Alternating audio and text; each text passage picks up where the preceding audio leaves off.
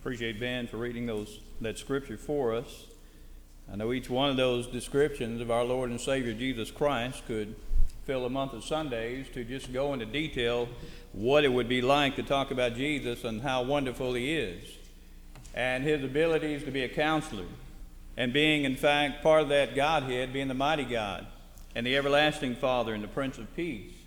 But in that passage in Isaiah chapter 9 and verse 6, we see something that's up on his shoulder. And so we want to ask a question this evening: what was upon the Lord's shoulders? So as we get into this lesson this evening, I want to take just a few moments to appreciate those that have come our way to be a part of our Sunday evening worship service, and especially those that are visiting with us. We see a few new faces that are out here.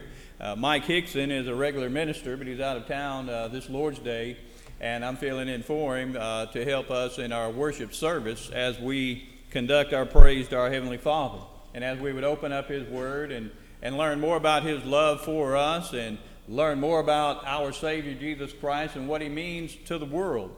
Of course, in the Old Testament it prophesied about the Savior coming, and the New Testament reveals the fact that he has come and he was here and he's back in heaven once again sitting at the right hand of God.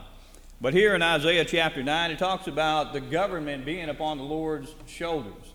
That in and of itself is a lot. To be able to carry out the laws that the government would enforce, and of course these laws would come from our Lord and Savior Jesus Christ. It would be his testament, his New Testament, that would go forth. And so he established these laws. His apostles would carry out these laws into all the world, and thus we would eventually have the New Testament. And that New Testament was to be upheld and maintained, and also the rewards for keeping God's word would be presented, but also the consequences of not keeping his word, not obeying his laws, and not obeying his commandments. But we think about all of that would be upon the Lord's shoulders. But before we talk about the Lord, just think about what we carry upon our shoulders from time to time. We may carry bags or boxes or maybe a backpack upon our shoulder as we carry it around. We may transport it from one place to another. From time to time, we may put little kids upon our shoulders. They may get tired of walking, and they want us to help them along the way, and so we may put them upon our shoulders. Or we may be out at an event, and these little fellas are just too short, and so in order to see what's going on, we would have to put them upon our shoulders as well. But then look at it from a different standpoint. There are those that have a chip upon their shoulder.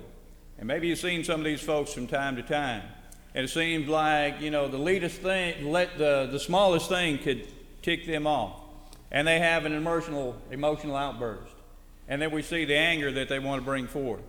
And so sometimes, folks that are around them or family members that are around people like that, it seems as though they walk around on eggshells.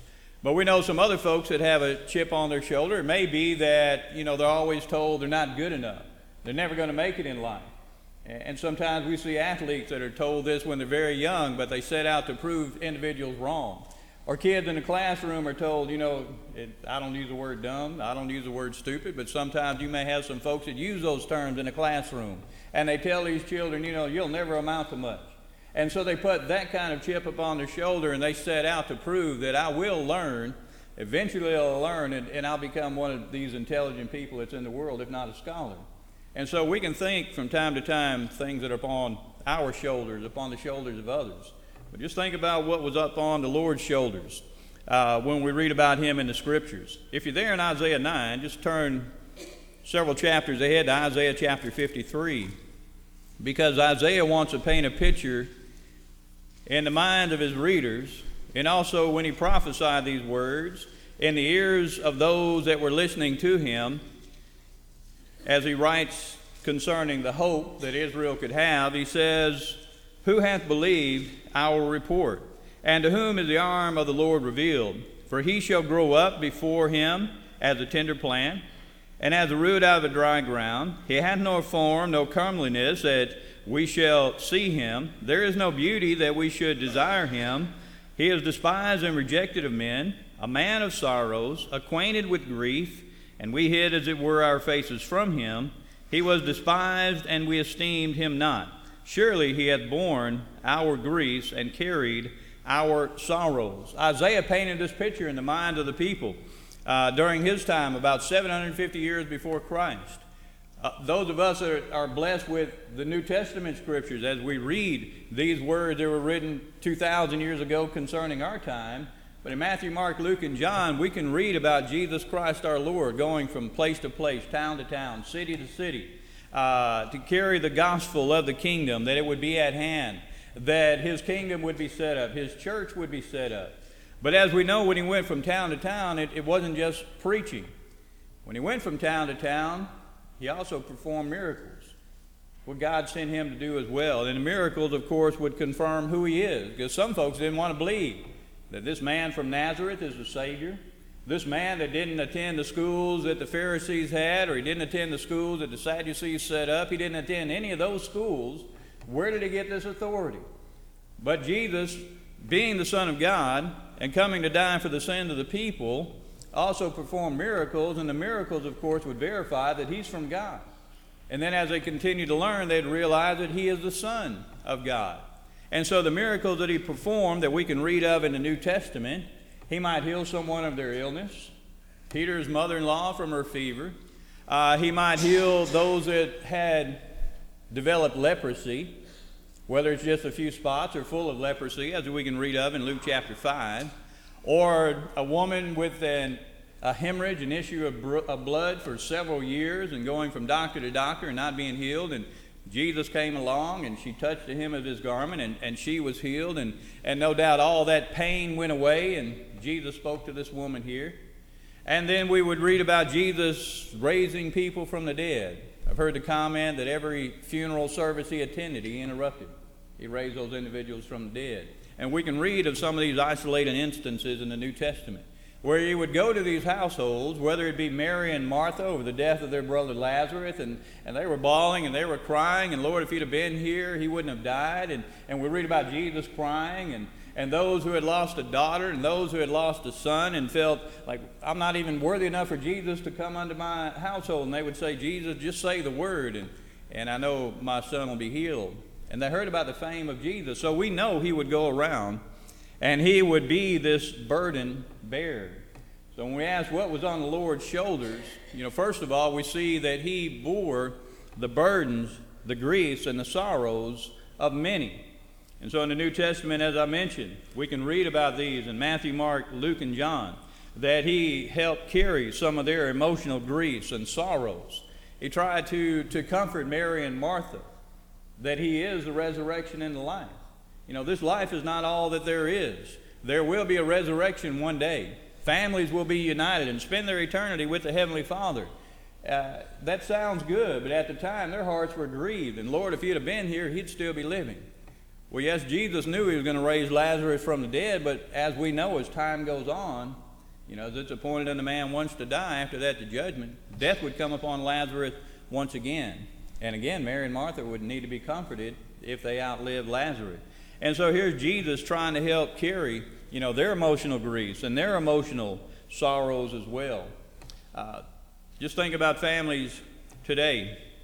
We know of households, if you're just involved in social work or in hospitals, you see folks that are burdened down with griefs and sorrows because of physical pain and physical illness and chronic illnesses and cancer and so forth. And we have several, members of our congregation here that continue to go through that daily.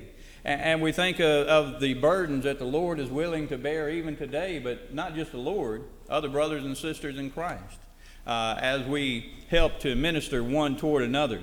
But even in our households that we have throughout this area of the United States, it's not just griefs and sorrows, but just think of some of these dysfunctional households. Sometimes the father's nowhere to be found. Sometimes the mother's not even anywhere to be found. Sometimes kids are left to raise themselves. And we know that there's burdens placed upon some of these little children to try to figure out how to live and how to exist day by day.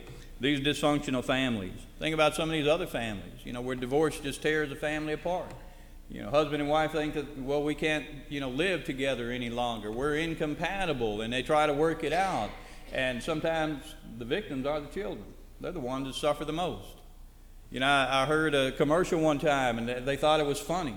This woman is looking for this man to have a relationship with, and she's saying, is this the one that I want my children to visit every other weekend? Some folks will laugh at that. I don't think it's kind of funny. And they're thinking, well, I just want someone to satisfy my needs and my desires right now, maybe even satisfy a need of having a child, but not even wanting a spouse around and letting that child, have visitation rights every other weekend. Some folks think that's funny, or they think that's a lifestyle that is accepted in the United States. But yet in God's sight, it's one man with one woman for life. Genesis 2:24, and also in Matthew 19 and verses 1 and following. God's view of marriage was that one man would be with one woman for life. But even during the Old Testament times, Jesus talked about a writing of divorcement that Moses gave in Matthew chapter 19, and he said it's because of the hardness of your hearts. You have these folks that would get into a relationship, and if it doesn't work out, they'd get out. You have marriage wedding rings that could be bought, but you have some of these places that will go ahead and rent wedding rings. It may not last that long. At least you won't have to pay the full price, and you can just rent it month after month. But you see, in God's sight, he knew what marriage was to be like. He knew the beauty of marriage, and he set the guidelines as well. But unfortunately, and we know sometimes divorce happens. And then you have those folks that try to, be right in God's sight once again if they can't, work out their differences. Paul would point out in 1 Corinthians chapter 7 about being single, about being married, and if you're married and you can't get along, about being separated. And so Paul would give the guidelines in those passages when it comes to that kind of relationship. Be separated for a while, work out your differences, and then get back together. And so you would have God that would talk about how a marriage ought to be, and his guidelines are in the Scriptures. But we know, even though God shows the beauty of marriage, sometimes folks set God's word aside, and their families become dysfunctional. Divorce may enter into that family as well. And then, of course, you have the counseling that would come. Isaiah chapter 9 and verse 6. Notice Isaiah described the Lord as being wonderful counselor. Some translations put those two words together. In my King James Version, I have a comma. But in some versions, they put both of those words together. He's a wonderful counselor. It doesn't matter whether he's a counselor or not, we know he's wonderful. And if he is a counselor, we know his advice is very wonderful as well. And so here's our Lord bearing the burdens of these families that were dysfunctional, these families that were separated, these families who had family members that were dying, or even death that came upon some of these folks, that Jesus was there to help carry their burdens. If you have your Bibles, look at Matthew chapter 11 and verse 28. Passage very familiar to many of us. And when Jesus went from town to town, and there were synagogues in these cities, there were religious leaders in those cities. Part of their work was to minister to the folks that were a part of their synagogue. We use the word congregation. But Jesus looked around and he saw a lot of sheep, but no scriptural shepherds taking care of these individuals. And so he would tell these folks, Matthew 11 verse 28, "Come unto me, all you that labor and are heavy laden, and I will give you rest. Take my yoke upon you and learn of me, for I am meek and lowly in heart, and you shall find rest unto your souls. For my yoke is easy, and my burden is light." See, when we look at our Savior, he is a burden bearer. He invited people to come to him. He invited people to be yoked together with him so that he can help them along the way and help carry their grief and their sorrow and their burdens. Notice also, if you would, if you're there in Matthew, look at Matthew chapter 20. Not only is he a burden bearer, but look at him as being a cup bearer. I know sometimes it's a play on words and we don't carry a cup on our shoulder, but a cup is symbolic of something. And Jesus tells us, at least gives us a little bit of a hint as to what's going on. Matthew chapter 20, beginning at verse 17, "And Jesus going up to Jerusalem took the 12 disciples apart in the way, and said unto them, Behold, we go to Jerusalem, and the Son of Man shall be betrayed unto the chief priests and unto the scribes, and they shall condemn him to death. They shall deliver him to the Gentiles to mock and to scourge and to crucify him, and the third day he shall rise again. Then came to him the mother of Zebedee's children with her sons, worshiping him and desiring a certain thing of him. And he said unto her, What wilt thou? And she said unto him, Grant that these my two sons may sit, the one on thy right hand and the other on thy left, in thy kingdom. But Jesus answering said, You know not what you ask. Are you able to drink of the cup that I shall drink of, and to be baptized with the baptism that I am baptized with? And they say unto him, We are able. He said unto them, Ye shall drink indeed of the cup, and be baptized with the baptism that I am baptized with. But to sit on my right hand and on my left is not mine to give, and it shall be given to them of whom it is prepared of my Father. And so here's Jesus talking about his death. And Jesus would talk about his death from time to time. And the apostles knew when he died, somebody needs to take his place. Even the mother of James and John knew when he died, somebody needs to take his place. John and James and Peter and Andrew, these individuals had great leadership skills and leadership abilities. But to beat perhaps Peter and Andrew to the punch, she asked for her sons, James and John, to sit on his right hand and on his left. And Jesus said, That's not mine to give. But notice Jesus talked about a cup that he needed to drink of, and he talked about a baptism that he needed to be baptized with. Now, we don't know how long the mother of James and John lived, but when we read in Acts chapter 12, James' life came to an end. Not of old age, not of, natural causes. He was put to death by Herod. And so I know there was some grieving going on within that family. Now, John lived to be a ripe old age in his 90s, if not 100 years old. But we might say, well, that's great. Well, in one sense, it's great because as John would do, he would continue preaching and teaching all the way up until the time that he died. And so this old man on the Isle of Patmos was able to get this vision that became our book of Revelation, God's last inspired book of the New Testament. But during that span of time, it's not easy to watch family members die or to be put to death in the case of these apostles and these other apostles that they loved. It's not easy to watch church members die. So if you live to be that ripe old age, you see a lot of folks passing away. A lot of burdens that needed to be borne by other members of the body of Christ. And so Jesus said to James and John, Are you willing to drink of the cup that I'm going to drink and be baptized with the baptism that I'm going to be baptized with? Well, while they're thinking about these leadership abilities, they're saying yes. But then reality set in later on. And so Jesus knew these apostles giving their life for God would go through suffering as well. But then we focus upon Jesus Christ being that cup bearer, that cup that he had to drink of, that baptism that he had to be baptized with. You see, it's beyond our comprehension, the emotional burden that Jesus had to bear when he drank of that cup. One, being separated from the Father that he was never separated with throughout eternity. And the other, as we think about the physical beatings that he would have to endure. And we have soldiers that we're thankful of that they know if they go into such a country, they may be captured, they may be tortured, they may be beaten, they may be put to death, but they're willing to do that for our country. And here Jesus, being God in the flesh, he knew exactly what would come upon him. But see, he was willing to do that anyway. And so he talked about a cup that he had to drink of. Even a cup that he prayed about in the garden, Father, if it be thy will, let this cup pass from me. Something that he did not want to endure if it was left up to him, but Jesus knew he came to fulfill the will of the Father, and so he put it in the Father's hands, and Jesus, being strengthened after his prayers, went on to carry out God's will. And so upon the cross, yes, he would be separated from God. He would cry out, my God, why hast thou forsaken me? But as we know also upon that cross, he would be going through the suffering that we know of for 6 hours. Sometimes 6 hours is not a long time. But if you've been beaten as he was, blindfolded and hit in the face, beaten with a reed that they put in his hand and then took it from him and beat him with it, and then of course the scourgings that he had to undergo, under the old law in the Jews' religion, it was 40 stripes.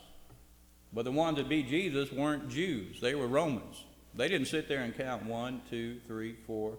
They wanted to scourge an individual to the brink of death. Of course, they didn't want to kill the individual. If they did, then they might say, well, so what? But a part of the sentence for being a criminal was scourge them and let them carry their own cross to their place of crucifixion. And so they wanted to get them to the brink of death.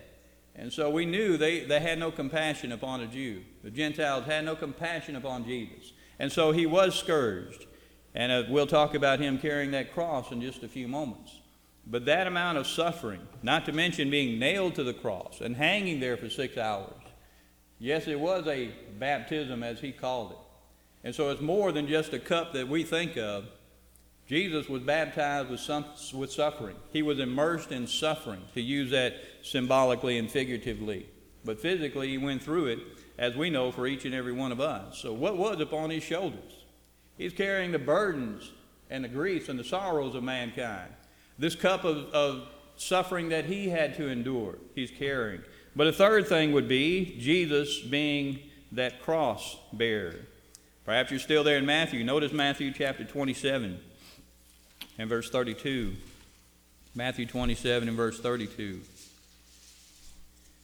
Of course, Jesus had gone through the beatings and the scourgings, and his sentence was to be crucified.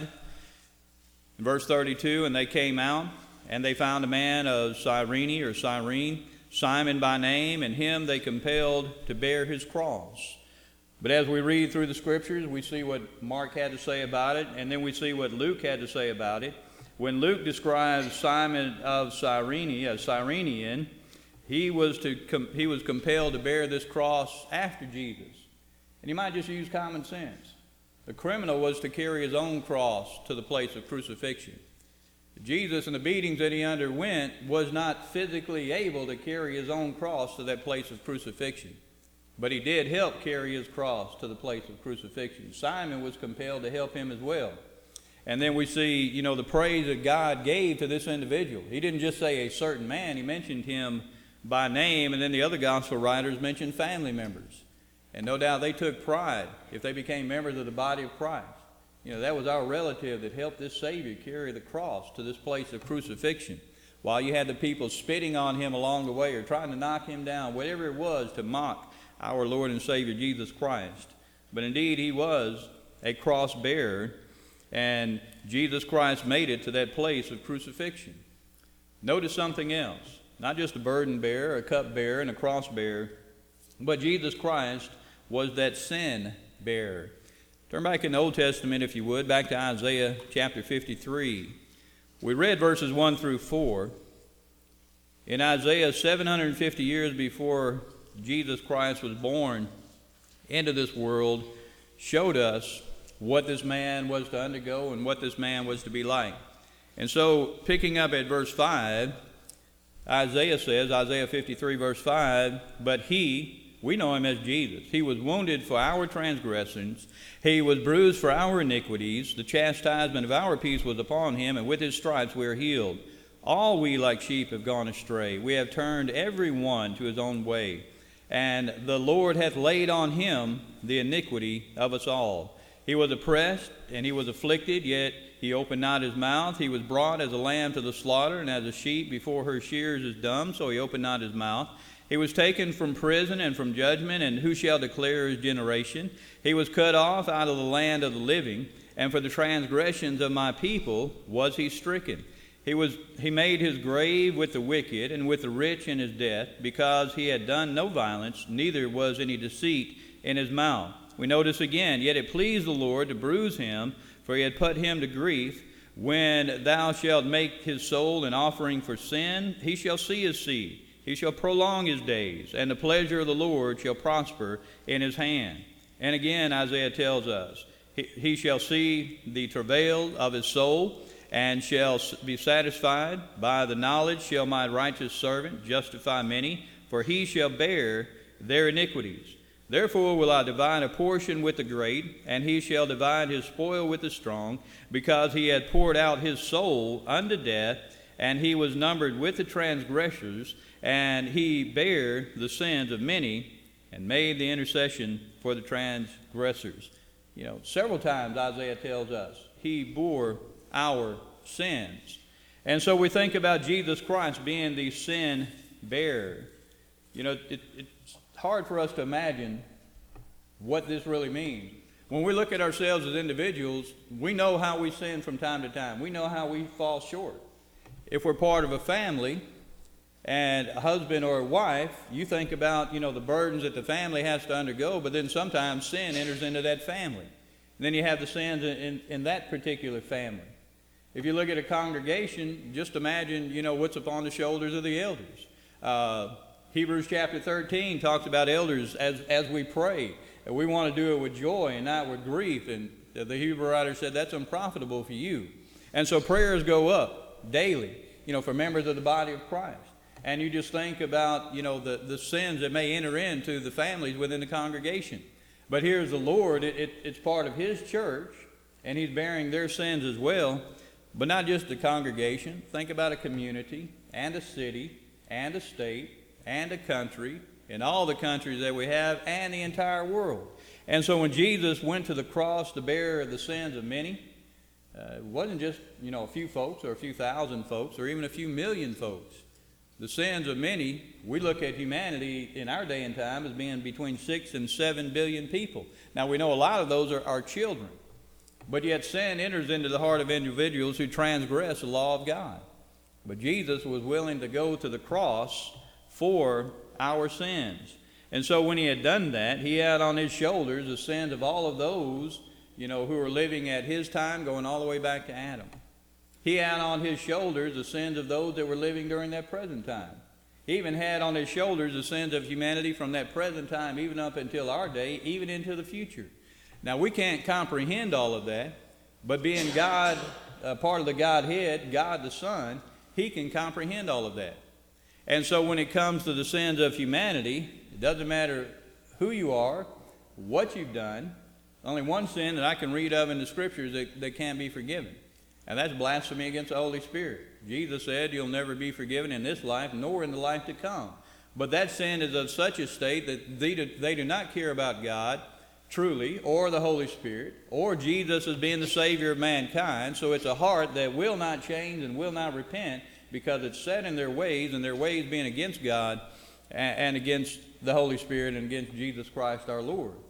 But a heart that would repent is the heart that Jesus Christ is talking about. And so when Jesus would want this invitation being spread throughout all the world, whosoever shall call upon the name of the Lord shall be saved. So when folks look at their life and the sin that they have, and they hear about the cross, ask yourself a question. What sin of yours were upon the Lord's shoulders when He went to the cross? I can think of the sin that I'd committed, and I know you can think of the sin that you've committed. But sometimes do we make it so personal that we look at Jesus going to the cross and He carried my sins with Him to the cross? And then, if we're married and we have families, not just my sins, but my spouse's sins and our children's sins to the cross, our family's sins. We're thankful that Jesus Christ went to that cross. And in Hebrews chapter 12, the joy that was set before Him endured the cross. Like soldiers that we have in our military today, they don't look forward to being beaten and tortured and then killed. Jesus didn't look forward to that. He knew that was part of the sacrifice, but what He looked forward to was the joy afterwards, where the sins can be forgiven with His precious blood that would be shed. And so there was joy that was set before Him. And He endured all of this, and we ask the question, why? It's love beyond our comprehension. It's grace and mercy beyond our comprehension. But Jesus Christ did that for us. And so what was upon the Lord's shoulders? Bearing the burdens of many, this cupbearer, this sin bearer, this cross bearer. But let's make it personal once again. Are you here tonight and you had sins that you went to the cross for, but you haven't repented of those sins? You haven't even put your faith in Jesus as being the Son of God. You haven't even opened up your mouth and confessed Him as being the Son of God. And maybe this is the first time that you've heard about Jesus. We don't know. But if it is, Matthew, Mark, Luke, and John in our New Testament, you can read about the Son of God, how He came to this world, how He lived among men, how He lived without committing one single sin, how He went to the cross and how He died there and how He shed His precious blood.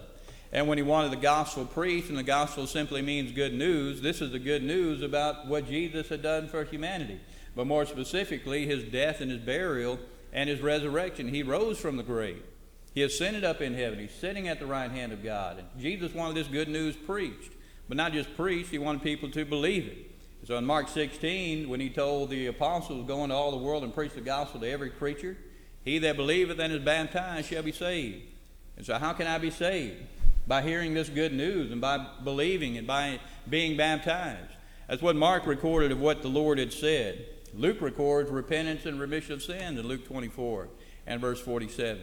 And so the folks that hear about Jesus dying for their sins, all of their sins, and all of their sins can be forgiven, the command is to repent of those sins. And also to confess that Jesus Christ is the Son of God. Romans 10, 9 and 10, with the mouth confession is made unto salvation. So you have belief, you have repentance, you have confession, and you also have baptism. Why baptism? I don't know why folks argue against it today.